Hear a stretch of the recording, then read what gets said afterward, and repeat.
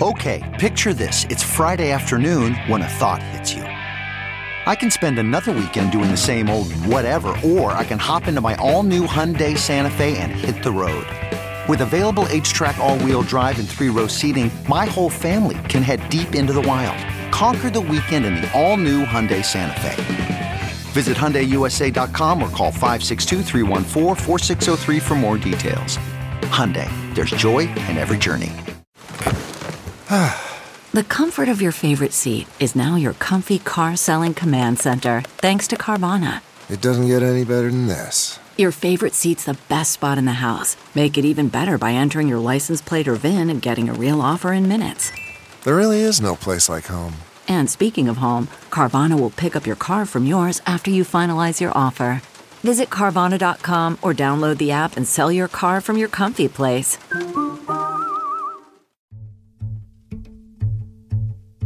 If you look at what Secretary of State's office does, they serve a bridge between community and government as well.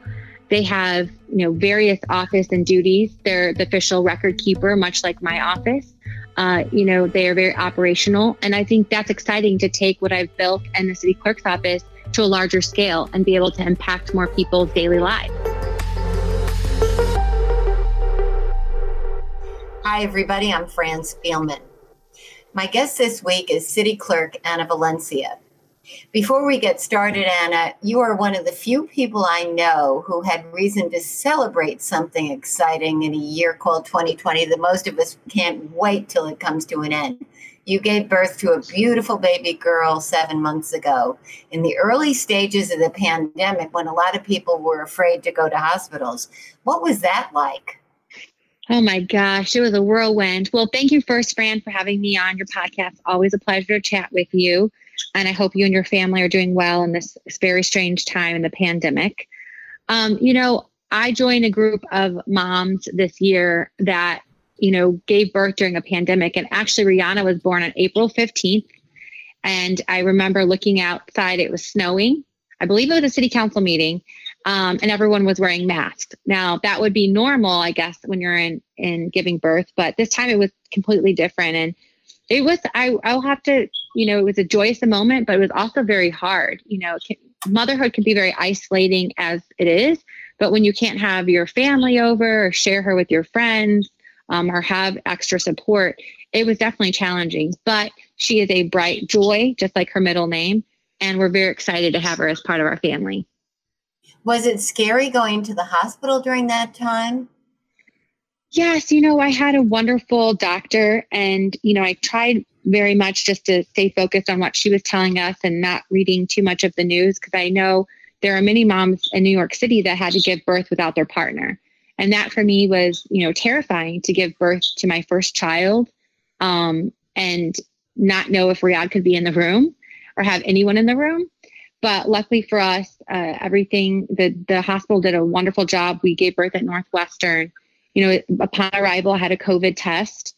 And because I tested negative, I was able to not have to wear a mask during the birth, which, thank God. But again, we were very lucky. And I know not all the moms were as lucky as we were.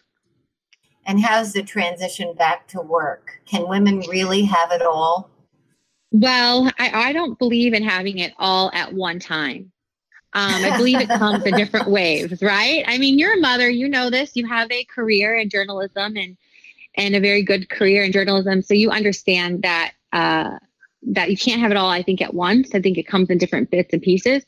I would say becoming a mom has really made me on fire even more for women and working families. It gives me a whole different outlook on how far we still need to go, whether it's paid leave for both parents, because in 2 weeks, Riyadh had to go back to work. And, I think if we could, I remember being at 3 months and the baby finally got in a rhythm, right? And your body takes a long time to heal. There's so many things that are happening that we need more support system. I think if anything, this pandemic has shown the failed safety nets in our fabric. And when we look to the future and reopen again and go back to whatever the new normal looks like, I think we have to have real conversations on how to support our working parents so that we can have the next generation be grown and grow up in families with resources and opportunity and their families around. I think a lot of people have said that, and especially these parents balancing remote work with elementary age children trying to do remote learning too. I see my chief of staff go through that, and it's a real struggle. So I definitely am more on fire about, what can we do to bring more resources, and as a state, as a country, as a city, to support our working parents. So if something like this ever happens again, we're ready for it. And so that's something that I definitely want to look at. I remember crying the whole weekend before I returned to work after my 6-week maternity leave because of the guilt of it. Did you feel that at all? Yes, I remember driving in, my office reopened in the summer, and we took a lot of care and effort to make sure we were protecting our residents and our employees. And I remember going back in and driving in and talking to my mom on the way in and just feeling nervousness too, because while we found childcare, I didn't really know how. I've never left my baby with anyone but my husband and I. So just nervousness about you just drop off this precious bundle to you think you know the person, right? And I think for me it was also that, but now knowing that so many people love her and she's thriving and she's happy, it gives me peace of mind. And another person told me this, babies they need just a lot of love. So right now, don't feel that guilt, because when you're present with her, it's quality time. So I really try to focus that when I'm with her, it's quality time, and I'm present with her and my husband. So that's what we're really trying to focus on, so that mom guilt doesn't creep up on you. You announced this week, after 4 years as city clerk, that you're ready to make your political move. You're forming an exploratory committee to start raising money to run for statewide office, the Illinois Secretary of State's office that is now held and long been held by Jesse White. Why that office, and why now? I thought about that, Francis, when we spoke last too. The Secretary of State's office is very similar to what I do now, the city clerk's office. And I'm sure people are wondering, why is she running for city clerk, And what I love what we did in that office is we really, took it to another level and showed people the different resources that are available to the community. And we became that bridge between community and government. We thought outside the box with different innovative ideas. We sought collaboration with community leaders, private sector. We were working on openness, government openness as well, with our city council modernization project that's coming up. And that kind of translates directly to Secretary of State. If you look at what Secretary of State's office does, they serve a bridge between community and government as well. They have, various office and duties. They're the official record keeper, much like my office. They are very operational. And I think that's exciting to take what I've built in the city clerk's office to a larger scale and be able to impact more people's daily lives. I remember sitting in the Secretary of State's office before the pandemic and waiting all day to get my real ID. Are there things that office can do much better than it's doing now? I think Secretary White has laid down a really good foundation. If you take what he's done with mobile, print, and going out directly to the community to make sure that residents had accessibility to his office, similar to what we've done in our office with our mobile city hall efforts, I think we can build upon that. And I will say that the pandemic really hit government hard because we weren't ready with the digital infrastructure needed to be in a world for remote learning or remote work. I think that hit a lot of not just government, but other private entities. But government's so hard to shift overnight and to do that, and has small scale budgets and budget constraints to do that work. And so even in my office, I saw how do we shift quickly to go overnight to remote city council meetings or to buying city stickers online. And I've seen a lot of, opportunities there as well with technology and how do we use that. So I definitely think that we can build upon what Secretary White has done in his office. And I definitely think there's opportunity to do that too, like similar to what we're doing in our own office. Like what? So, for example, you see us on Zoom, right, with the city council. And typically we have to, you see at the city council meetings in person, people have lots of paper and they, have to introduce ordinances through that. So we had to quickly shift that because we're not meeting in person. So we've been accepting a lot of ordinances through email, but how can we create something that's a digital platform to accept large scale ordinances in the future? And could we move that way? Looking at things like electronic voting so people can understand what I'm saying. When you hear me when I'm taking the roll call, I have to repeat everyone's name, ask them to stay on mute. But if we had some type of electronic voting system, both remote and in person, I think that would allow a lot of residents to have more openness in our government. So these are the type of things I'm going to be doing in the future in my office. And these kind of digitizing efforts we could do, taking it to Secretary of State's office too. And is that what the City Council Modernization Project is all about? Yes, that's what the City Council Modernization Project is all about. We've been working So with tick off, what will that on allow the aldermen to do and what will it change? Yeah, so City Council members, the Mayor's Office, Law Department, and AIS and other stakeholders have been working together on this for quite some time. We're hoping to do some electronic voting, like I said. We're hoping to create a type of digital portal that will allow the aldermen to introduce electronically. Alderman Talaferro had brought up before about a digital co-sponsorships. Could they get co-sponsors with aldermen digitally as well? So those are some of the things that we hope to do in the future when we start this project next year. Now, Jesse White has flirted with retirement before, only to run again. What makes you think he's going to follow through on his retirement plans this time?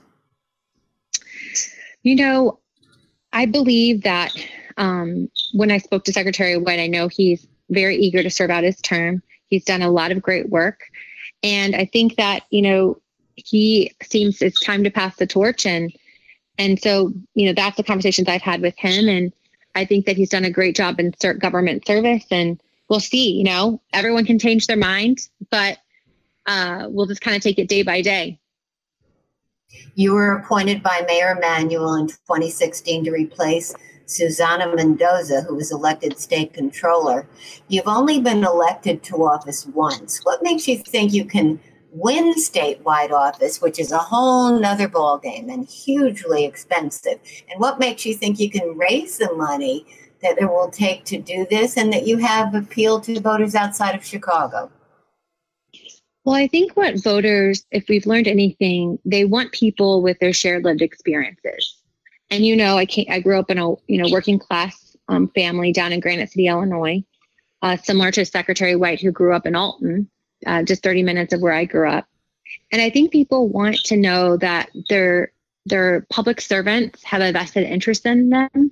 And I've always put people at the center of my policies. And I think that's what people want. And they want someone that can be a bridge builder like Secretary White between Chicago and downstate, that can be a bridge builder between government and community. I think I have that. I know I have that. I know that I care about people. Like I said many times before, my parents are my North Star. The sacrifices that they have made for my family and my siblings to be the first in our families to graduate college and have careers. I know what it took for them to do that. They've given up their dreams for their children's dreams. And I know there's many more parents out there that want, affordable health care and child care and education for their children. And so I really think I can be a very viable candidate when it comes to understanding people's needs and what their hope in government can be and bring that to life. I'm also a doer. You know this, Fran. You've known me for a while. I like to get things done. And that's what our residents and the voters want. They want people that have a track record of getting things done. And yes, may I've only been, I'm coming up on my 4th year anniversary in January in office. I've been able to accomplish a lot in a short window. City council modernization, fines and fees reform, the city key. There's been a lot of things that I've been able to do in my short time with limited constraints and resources. And I think that's what I'll be able to do. I know that's what I'll be able to do for the statewide ticket. Like you printed, I bring a lot of energy and excitement. This would be the first female to ever serve as Secretary of State. We're about to swear in our first female vice president at the White House. So people are ready for it. And I think I'm very encouraged by the responses that I've gotten so far all across the state. And I'm very excited to continue to explore and see if we can make this a reality. Now, you're a native of downstate Granite City, population like 30,000 or something. Yes. You are the first member of your close-knit Mexican family to graduate from college. Talk a little bit about what that meant to your family, how you got your start in politics, how long you've dreamed of being in politics, and what gave you the bug. There's a couple things. So I remember going door to door with my dad for a mayor's campaign in Granite City. And that was exciting to me to be part of it. Although our candidate didn't win, I saw my dad's, active participation. My parents have always been involved in the community, whether it was with our church, whether it was serving on different community boards, working on recycling initiatives, you name it, working to mentor high school youth. My dad coached basketball. So I've always seen my parents give back. They had instilled in me a faith in myself and a faith in God and a faith in people. And so I remember when my mom and I actually went on a college tour, we went to visit Carbondale and University of Illinois and Mizzou, and I only applied to 3 colleges. In fact, I think I would have applied to more, but I just didn't really know what was out there. I wasn't exposed to similar to many students here that don't get the same exposure. And I remember a high school teacher, Linda Ames, and if she's listening, I'm going to embarrass her now. She told my mom and I about how to apply for financial aid, how to apply for scholarships, how to get out there. And thanks to that effort and that mentorship, I applied to U of I and got in and was able to get a scholarship for my tuition. And by the grace of God, I was able to finish. And that meant so much to my parents. I remember walking across the stage at the University of Illinois. My dad was so proud and my parents were so proud. And now you're going to make me choke up here, but I carry that with me every day so that, their sacrifice is not in vain, right? That I can take what they've given me and take what other people have given me along the way and mentored me and opportunities to give back to others. And when I look back to my life and the legacy that I leave, looking back, how many people, small or large, should I impact? How many people were I able to open that door for, whether it was in my office or mentoring or giving advice on their career? Because I definitely think there needs to be more Anna Valencias out there. There needs to be more Tammy Duckworths and Lauren Underwoods and other people that started in middle-class families that are now serving in a much larger role. Because when we change that landscape, I think people will understand and trust government again. The government and the trust between government and community has been broken for so long that we really got to try to find that trust and rebuild. I think that's going to be so important at a local level because, like anyone, you cover local government, it touches people's everyday lives. And so that's why I'm really fired up to run for public office. I carry with my parents and the stories of others. And I know when they listen to this, they'll be sharing it with their friends, but they're very, very proud of me. And that means a lot.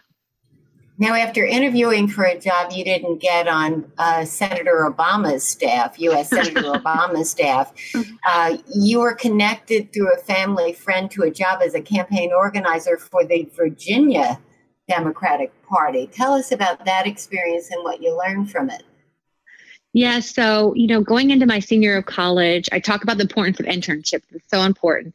And I remember my dad was painting at a house and he had a conversation and he was talking to the family and someone mentioned that their husband was running for judge. And my dad said, well, my daughter is so interested in politics. Could she come intern on your race? And so my dad helped me get on that campaign, Dave Hilla in Madison County when he ran for judge. When I knocked doors and did fundraisers and walked in parades, and that's where I kind of really understood that this is something I wanted to do. And the campaign manager from that job is actually who worked for Senator Obama and got me the interview that I didn't get. But when I got that call from Virginia, they said, hey, we're hiring local organizers. Would you be willing to move here in 2 weeks? I said, yes. I didn't really know what I was getting myself into, but I bought a car, drove across country, lived in supporter housing and worked worked every day, 7 days a week, knocking doors. And I remember my dad saying to my mom, and he says he doesn't believe he said it, but he did. He's like, oh, this is a phase. She's in campaigns. She'll get a real job one day. So I hope he's now proud that I got a real job because I have a business card. And I remember going to work for the state Senate and showing him, well, here I have a business card. And he was so excited. He's like, I never said that. But that's really, how I got my start. And I think it's so important because people don't know how to get involved in politics. They don't know how to get involved in government. There's not like a job booth at the resource job fair in college. It says, be a community organizer, be a political organizer, or work in government. And one of the initiatives we've done in my city clerk's office is called Next Gen City Council. And we worked with hundreds of high school students here in Chicago Public Schools and their civics classes about how to get involved in government. What type of jobs are there? If you don't want to be an alderman or a city clerk or mayor, what other jobs can you be? A policy person, a finance person, a lawyer, outreach person. And so we've worked with them over the last 3.5 years in my office on this program. And it's been tremendous. And it's another way that we give back to allow people to understand that there's a career in government. And it's great to protest outside, but it's also great if you can get a voice and seat at the table and make the change within. You worked on campaigns for Mike Quigley, the congressman, and Bill Foster, and then Senator Durbin's 2014 campaign. You were also on the staff of former Illinois Senate President John Cullerton. Now you want to go back to Springfield at a time when the House Speaker, Mike Madigan, is fighting for his political life. The Black Caucus still supports him because they feel that their ambitious agenda is something that he would deliver for them. They kind of have him where they want him. But 19 Democrats have said they will not vote to reelect him as Speaker because of the Commonwealth Edison bribery scandal. You've said that Madigan should be replaced as Democratic chairman in the state, but you've been silent about whether or not he deserves another term as Speaker. Why? Well, I think for me, running for the Democratic ticket for Secretary of State, and you asked me, about this the other day, about the Speaker, I definitely think that he's becoming a distraction when it comes to Democratic politics.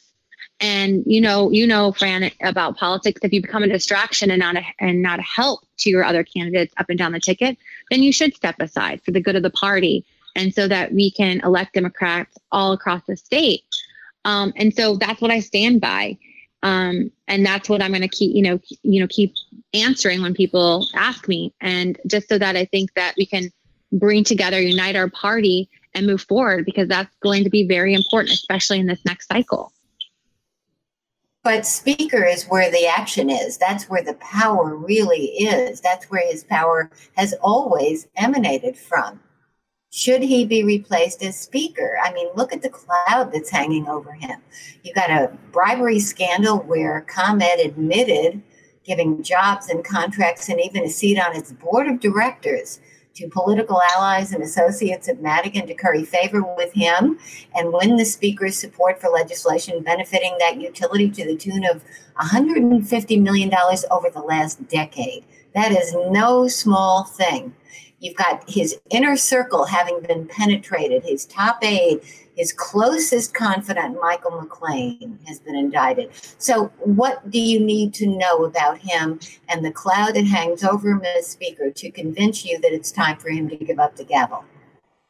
Look, like I said before, this is an issue with the state house and the legislative body, and I'm not an elected Secretary of State now. I can speak on the behalf of the Democratic Party, which I am going to seek the nomination for. What happens there is, totally up to the investigation, and the investigation will lead to decide that. And I'm going to leave it up to them and the House.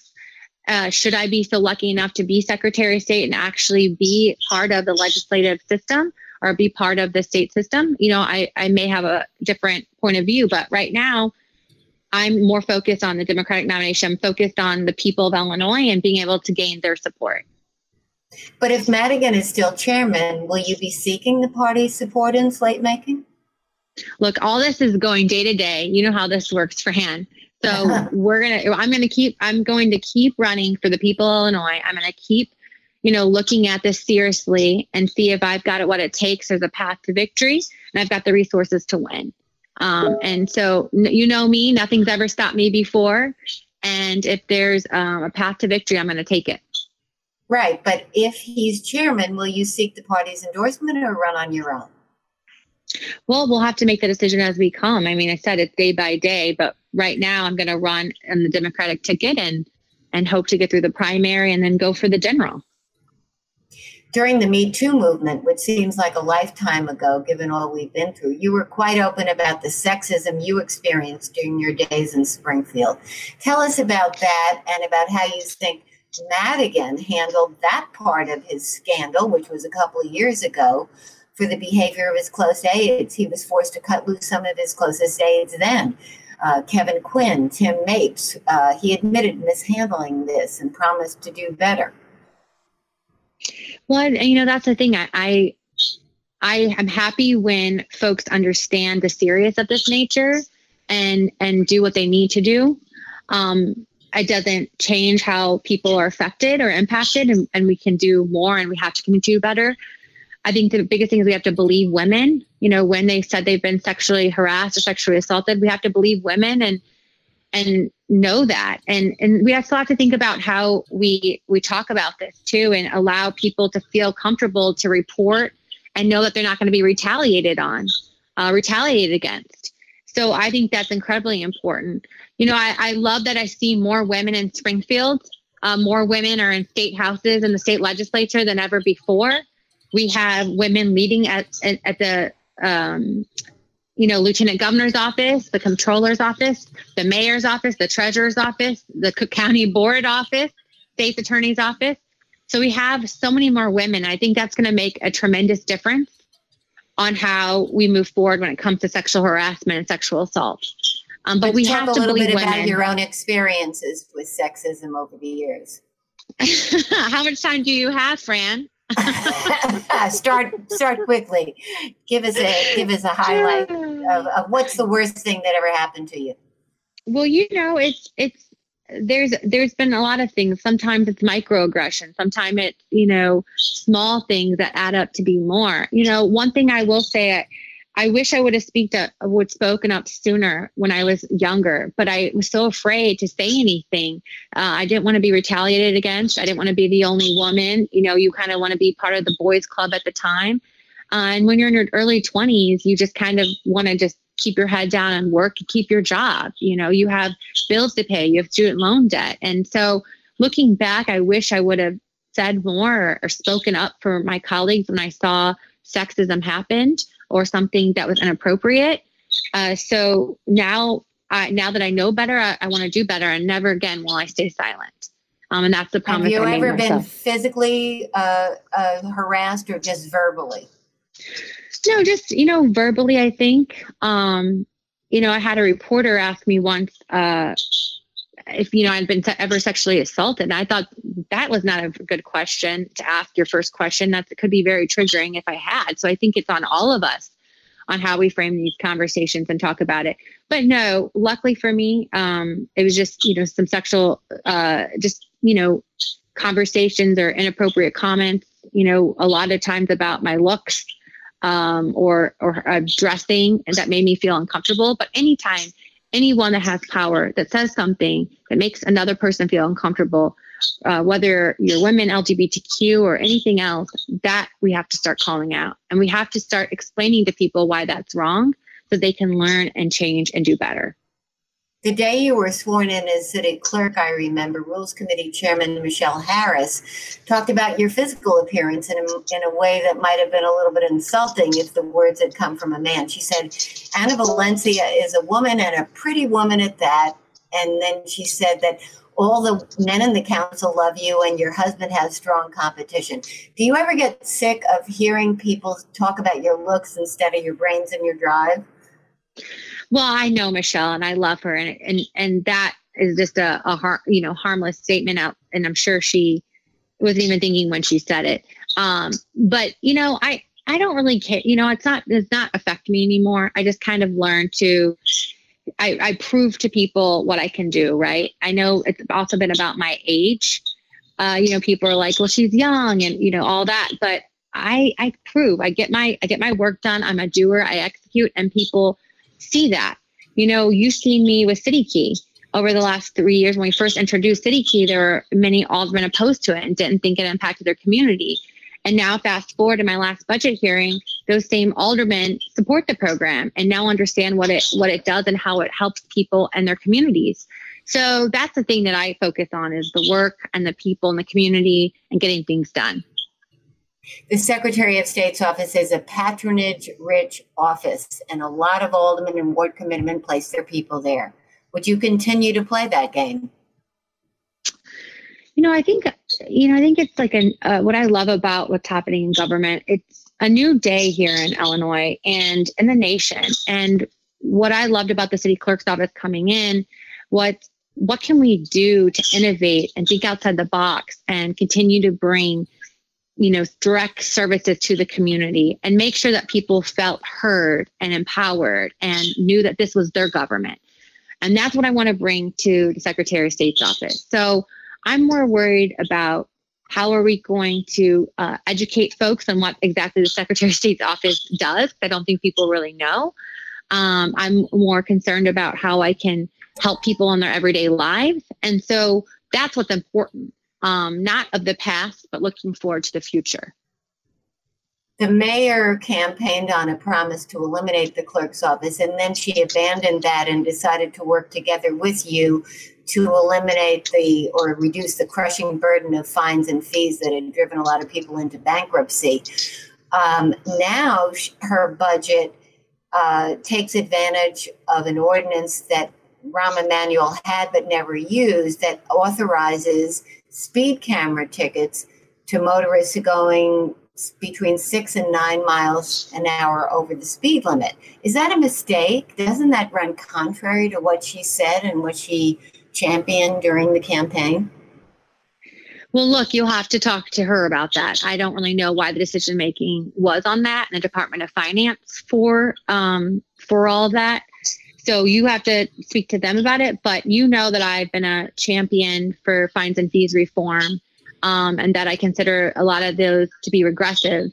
In fact, we just got a grant and we are been recognized by a national cohort of the Fines and Fees Justice Center and Policy Link to continue to do this work, not here only in Chicago, but linking other cities and municipalities thinking about this work. And the reforms that we've made are already a step ahead of a lot of other municipalities. So I'm a champion and advocate and committed to this work, even whether I stay a city clerk or if I to win Secretary of State, I'll continue to be a champion for that work too. Would you rather see her roll that back and not take advantage of it? Well, I'd rather us, especially because some of those cameras that we have already, the speed cameras, are only capturing motorists going in one direction, not the other. Well, what I'd really like to see for us to do as a city is a long-term view of all our fines and fees and an assessment of that. And how can we find revenue that can replace some of those regressive fees? I know that a lot of cities, not only us, have relied on them for so long. And I know the mayor is really trying to work on that and take that long-term view on looking at water and utility as well. And so, it's not going to happen overnight. These are policies that have been decades long. This, Fran, too. So we can't solve it overnight, but we do need to start tackling it each day. And that's what I've been really working on those last 2.5 years. So what would you replace the revenue with? I mean, parking tickets alone are huge for the city. Well, but that's the conversation we have to have. And the other thing, though, Fran, is that we got to look at the debt, because some of these collections we're not even making. So they're just debt on the books.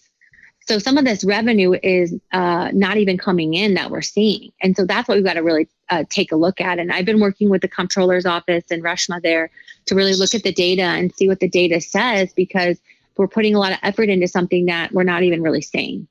And so that's an important question. I think that's what you're seeing across the board of the fines and fees. You ran the IGA office under Emanuel. You rounded up votes for his budgets. Lightfoot's budget passed by a 29-21 vote we haven't seen since the 1980s power struggle known as council wars. Her property tax increase and the annual increases after that tied to the CPI was a 28-22 vote. Does this spell trouble for her down the road?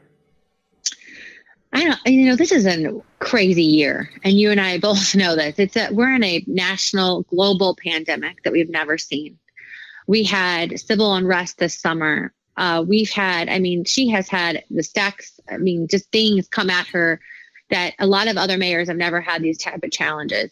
So I think we're in a unique year, and that's what we should look at it as, a unique year.